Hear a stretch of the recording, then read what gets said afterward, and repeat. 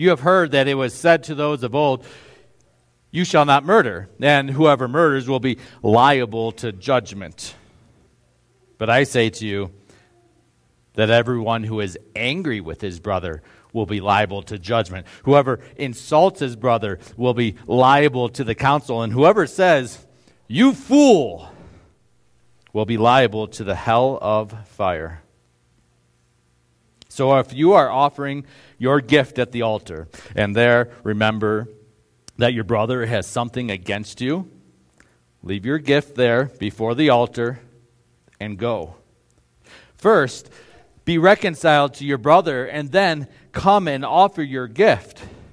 Come to terms quickly with your accuser while you are going with him to court, lest your accuser hand you over to the judge, and the judge to the guard, and you be put in prison. Truly, I say to you, you will never get out until you have paid the last penny. You have heard that it was said, you shall not commit adultery. But I say to you that everyone who looks at a woman with lustful intent has already committed adultery with her in his heart.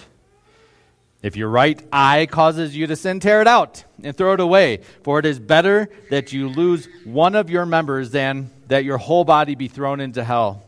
And if your right hand causes you to sin, cut it off and throw it away. For it is better that you lose one of your members than that your whole body go into hell. It was also said, whoever divorces his wife, let him give her a certificate of divorce. But I say to you that everyone who divorces his wife, except on the ground of sexual immorality, makes her commit adultery. And whoever marries a divorced woman commits adultery. Again, you have heard that it was said to those of old, you shall not swear falsely, but shall perform to the Lord what you have sworn. But I say to you, do not take an oath at all, either by heaven, for it is the throne of God, or by the earth, for it is the footstool, or by Jerusalem, for it is the city of the great King. And do not take an oath by your head, for you cannot make one hair white or black. Let what you say be simply yes or no. Anything more than this comes from evil. This is the gospel of the Lord. Alleluia, Christ is risen. He is risen indeed. Hallelujah, indeed. This week, a couple days ago, after we had got back from our little vacation in Florida, which was beautiful and wonderful, we were sitting on the couch in the living room of our house and just kind of relaxing and winding down for the day. And the kids were watching a show, and as that show was going on, and I was kind of having other conversations and whatnot, it became clear that the show started using some words that I felt uncomfortable that my kids were watching, right? And my antenna went up, and I started thinking to myself, language, right? And quickly turned to them and said, let's go ahead, let's watch something else, right? This isn't where we need to be right now. To which the prompt response was, why? You watch language, or you watch movies with bad language in them. Ooh. And what was my response at that point? Off the cuff, my response was, yeah, and I'm also a 43-year-old grown adult, and, you're a kid. So, do what I say. Maybe that wasn't the best way to respond. We are going through a sermon series right now through this Sermon on the Mount called This is the Way, right? So we're following Jesus' teaching in the Sermon on the Mount in chapters 5, 6, and 7 of Matthew. And what we have seen up to this point from the Sermon on the Mount, we've seen the power that followers of Jesus live by. The power being the Beatitudes, the blessings that we have been given, the poor in spirit, those who mourn, the people who are meek. And Jesus says to all of that, blessed. Blessed, you will inherit the kingdom of heaven. And then last week, you heard Pastor Schlecke talk about not just the power, but also now the purpose that we live with as Christians. And our purpose is to be salt and light, right? Salt of the earth that seasons the earth, that makes a good steak a great steak, right? And a light that illuminates the world. City on the hill. We don't hide our light. We let it shine. And why do we let it shine? So that the world can see our good works and give glory to God.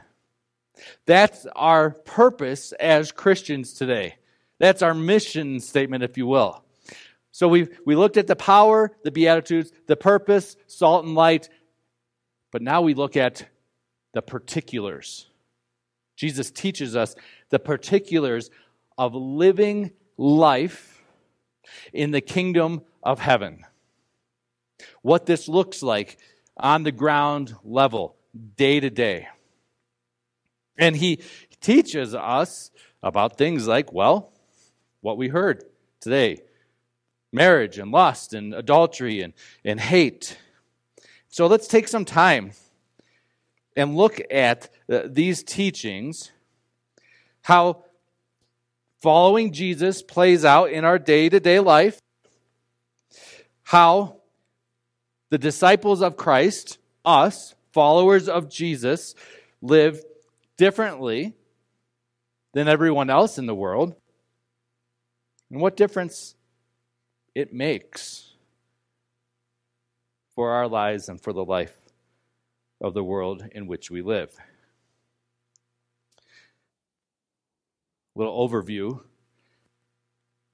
I'm making excuses here, so take it for what it is, but we're spending 6 weeks in the Sermon on the Mount. I've done sermon series through the Sermon on the Mount where I've spent 6 months preaching on it. And so if you can kind of gather from that, I am going to be going quickly. This is going to be a bit of an overview. Also, we need to know that when Jesus was preaching the Sermon on the Mount, this is crucial, that Jesus was talking in general, broad terms. When he makes these statements, these teachings in the Sermon on the Mount, this is not case law that applies to every single situation in life. Let's keep that in mind as we go forward. Also, it's helpful, it's crucial, I would say, that we understand that our Lord Jesus, he got language. He knew how to use things like metaphors and hyperbole. He's not only speaking literalistically, where he's forcing us to adhere to every jot and tittle exactly as he proclaims it, and I'll explain that. So, as we're looking at this way of life in the kingdom and what it means to live in the kingdom of heaven, we take a look at Jesus' teachings of anger.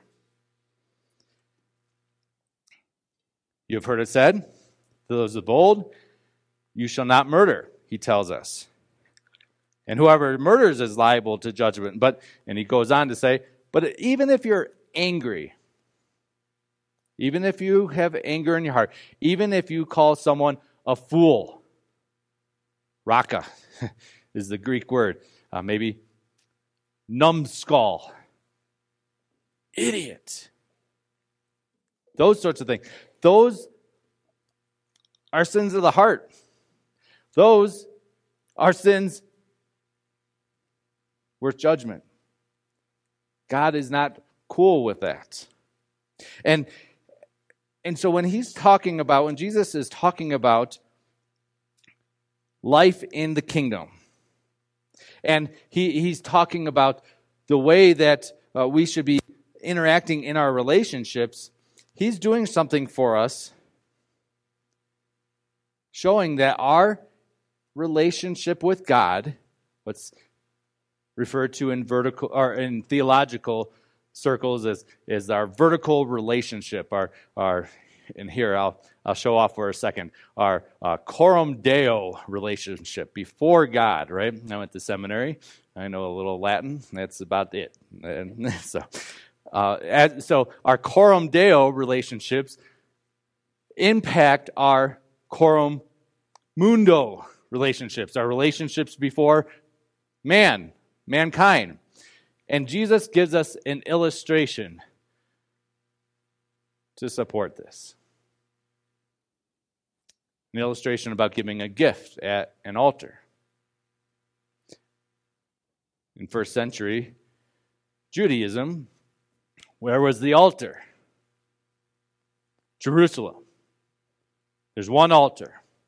And so, Jesus preaching to people up in Galilee, they knew that when it came to giving a gift at the altar at the temple in Jerusalem, that there was, something like 80 miles of travel involved in that, several days. And then you go to the temple and to the altar, and you go through all kinds of things, like walking through the mikvah, the ceremonial pool for cleansing, and then you have to purchase the animal and take the animal up to the Temple Mount and up to the altar. He had to wait in line. And this wasn't something that the average Jew did regularly, daily. This is something that might happen once, twice a year. And so you're waiting in line for all these other people who are at the feasts, Pentecost or Passover, that are also offering their sacrifices. And it is at that point that Jesus says this: if you're at the altar about to offer your sacrifice, and you remember that your brother has something against you, so you're about to offer a sacrifice to God, your brother has something against you, what does he say? Stop right there. Go back. Undo all the stuff that you just did. Become ceremonially unclean. Travel a few days back up to Galilee. Find your brother. Reconcile that. And then come back down to Jerusalem and offer your sacrifice. Now, I think Jesus is speaking in a bit of hyperbole here. But what's his point? Our relationship with God and our relationship with each other is not mutually exclusive. They go together. They impact one another. So modern day application for that would obviously be coming to church.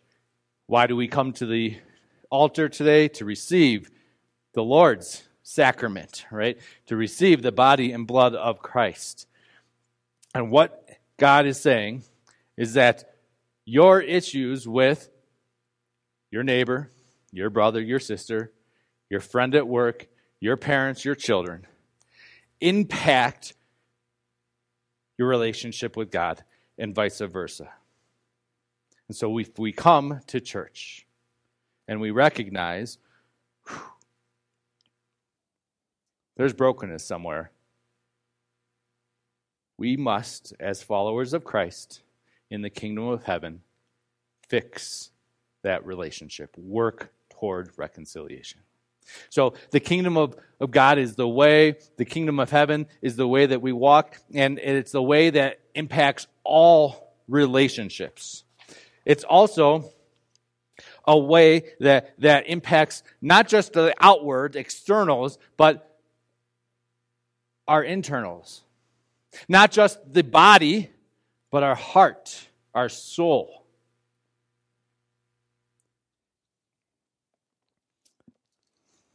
Going on, Jesus talks about lust.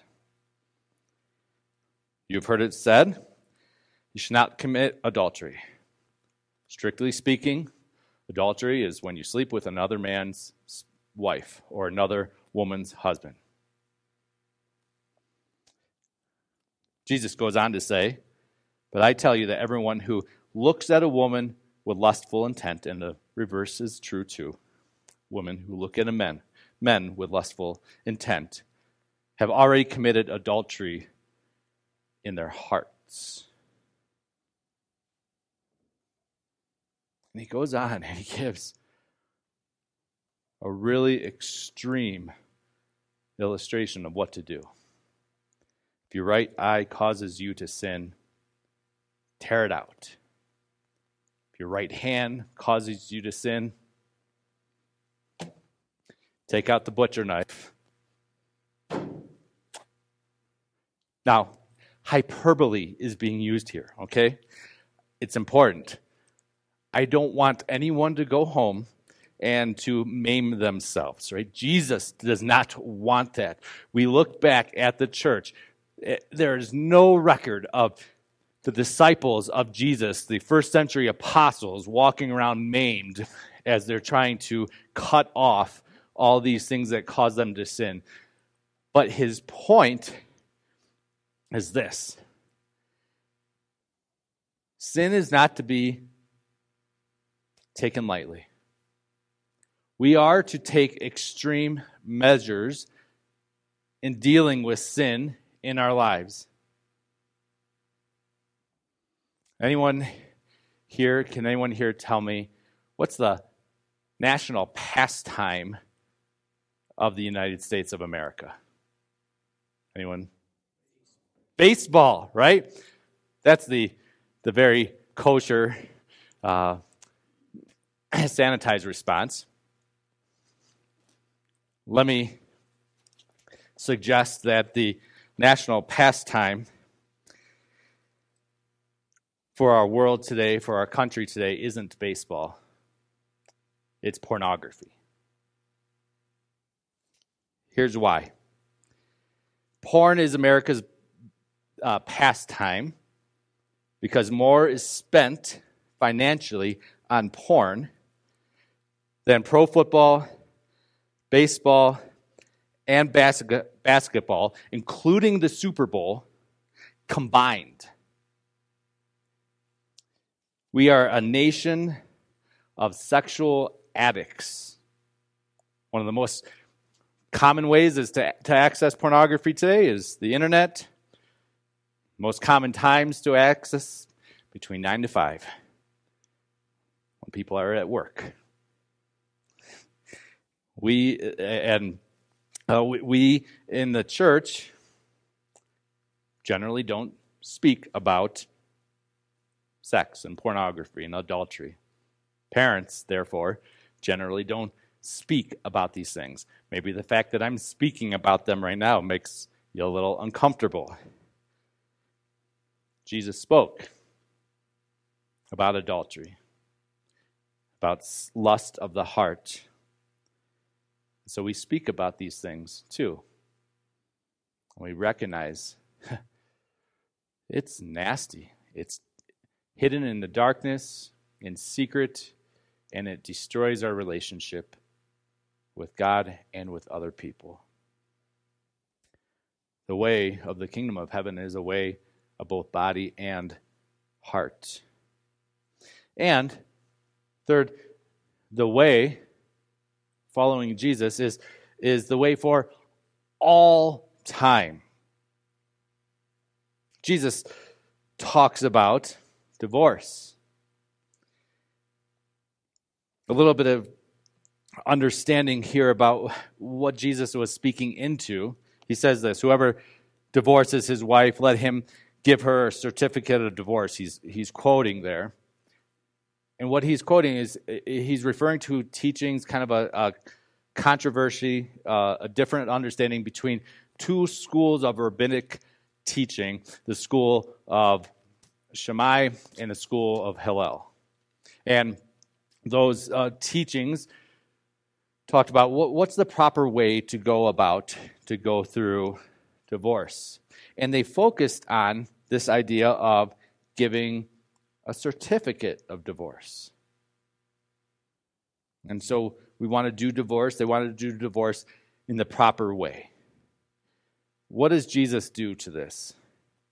He says, there is no right way to do divorce. You're getting caught up in the weeds here. Divorce as a whole is bad, is wrong. It was never part of God's will, God's plan, God's design for us in life, in this world, or in His kingdom specifically. I am going through some premarital counseling with a few couples right now in our church, and one of the first lessons that we talk about, one of the first things we do is we go back to the beginning, back to Genesis chapter 2, back to where God created marriage before sin came into the world. And what do we see? We see Adam. He's living as a bachelor for a moment there, living in his bachelor pad in the Garden of Eden. He's living there. He's named all the animals. He's got all the animals that he wants. And yet, God looks at that and says, not good, right? Even before sin, not good. It's not good for man to be alone. I will make you a helper fit for you. And so God creates Eve. First surgery, right? Adam's put under, part of his side's taken out. God creates Eve. Adam wakes up. There's Eve and God standing at the end of the aisle, and the first wedding ceremony happens. And God's walking Eve down the aisle, and what does Adam start doing? He starts singing. At last, bone of my bones and flesh of my flesh. Hubba, hubba. This is good. I like it. All right? Marriage is good. God created marriage as a gift for all people. God created marriage between one man and one woman. A lifelong commitment. Jesus' point here in this text is that divorce, at the very best, it's just a way that we get through this broken world. But it's never good. It's never right in God's eyes. No, that's not to say that there's never a case where divorce isn't where we go. You can name 1,000 instances, abuse or whatever, but it is to say this, that we can't, as Christians, act as if divorce is indifferent. It affects the individual. It affects the spouse that they're divorcing. Children, family, neighborhood, church, all are impacted negatively by divorce. It impacts the society as a whole when divorce is a regular thing. It's not God's plan. It's something to be lamented, to be mourned. Lord, have mercy. Yeah, there are times when, abuse comes in or other situations. Like I said, this is not case law. And there are times where we recognize, this is not good, but neither is black and blue eyes on a regular basis, right? And so we walk through that grieving that this is what our broken world has come to. Jesus is upholding the value of marriage and showing that it's for all time. We don't today just say, oh, those are old, dated old thinkings, right? In the church, we recognize, no, this is how God made it from the beginning, and this is how we continue today. There's no such thing as a amicable divorce. It causes brokenness. It causes sin.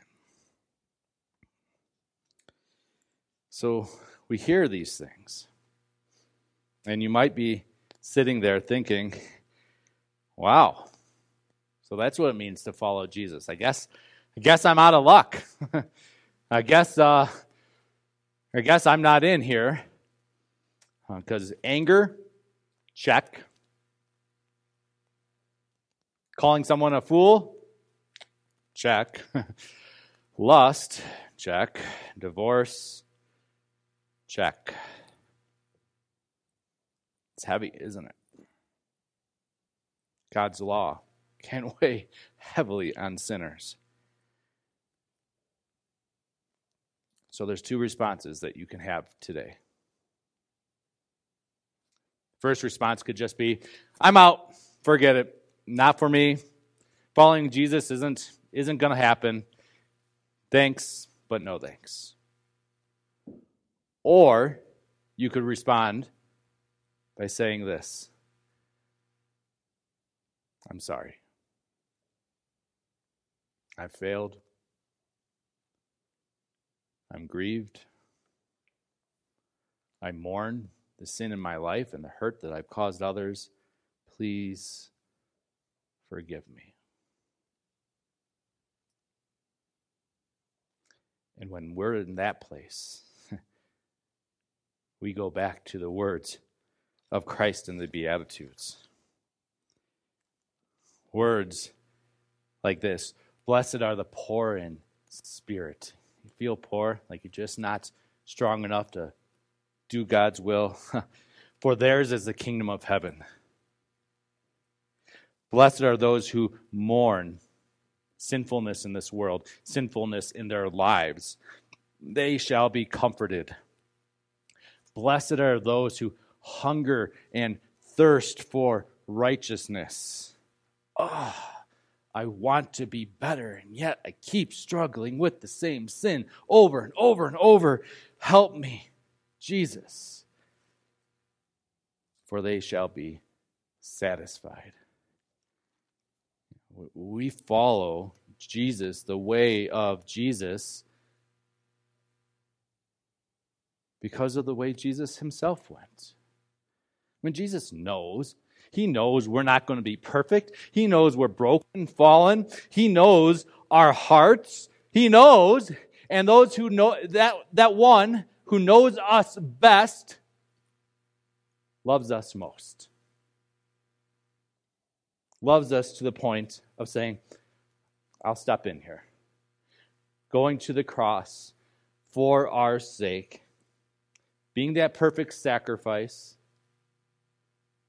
hanging on the cross, great illustration of both the vertical relationship with God, which was separated and severed at that moment when Christ cries out, my God, why have you forsaken me? And also the horizontal relationship with others as his disciples fled, betrayed, denied. He suffered that for us as that perfect sacrifice, so that 3 days later he could overcome the things that make this world a mess. That he could overcome the lust and adultery and the anger in this world,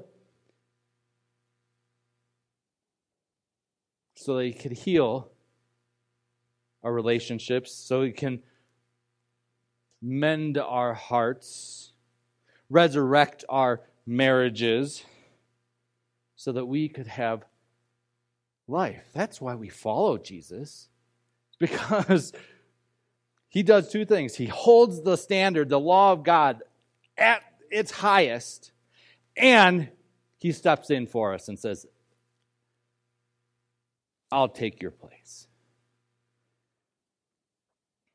When we're baptized into Christ, we're baptized into this life, this resurrection.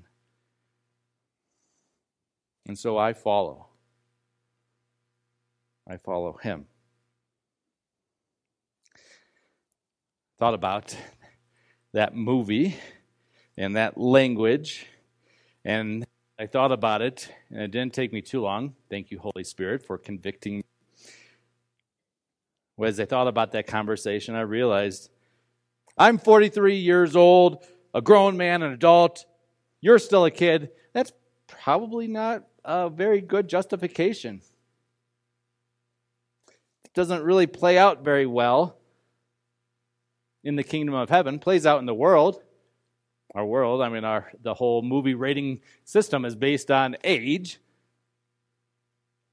But can't find the verse that gives me that exemption in the Bible.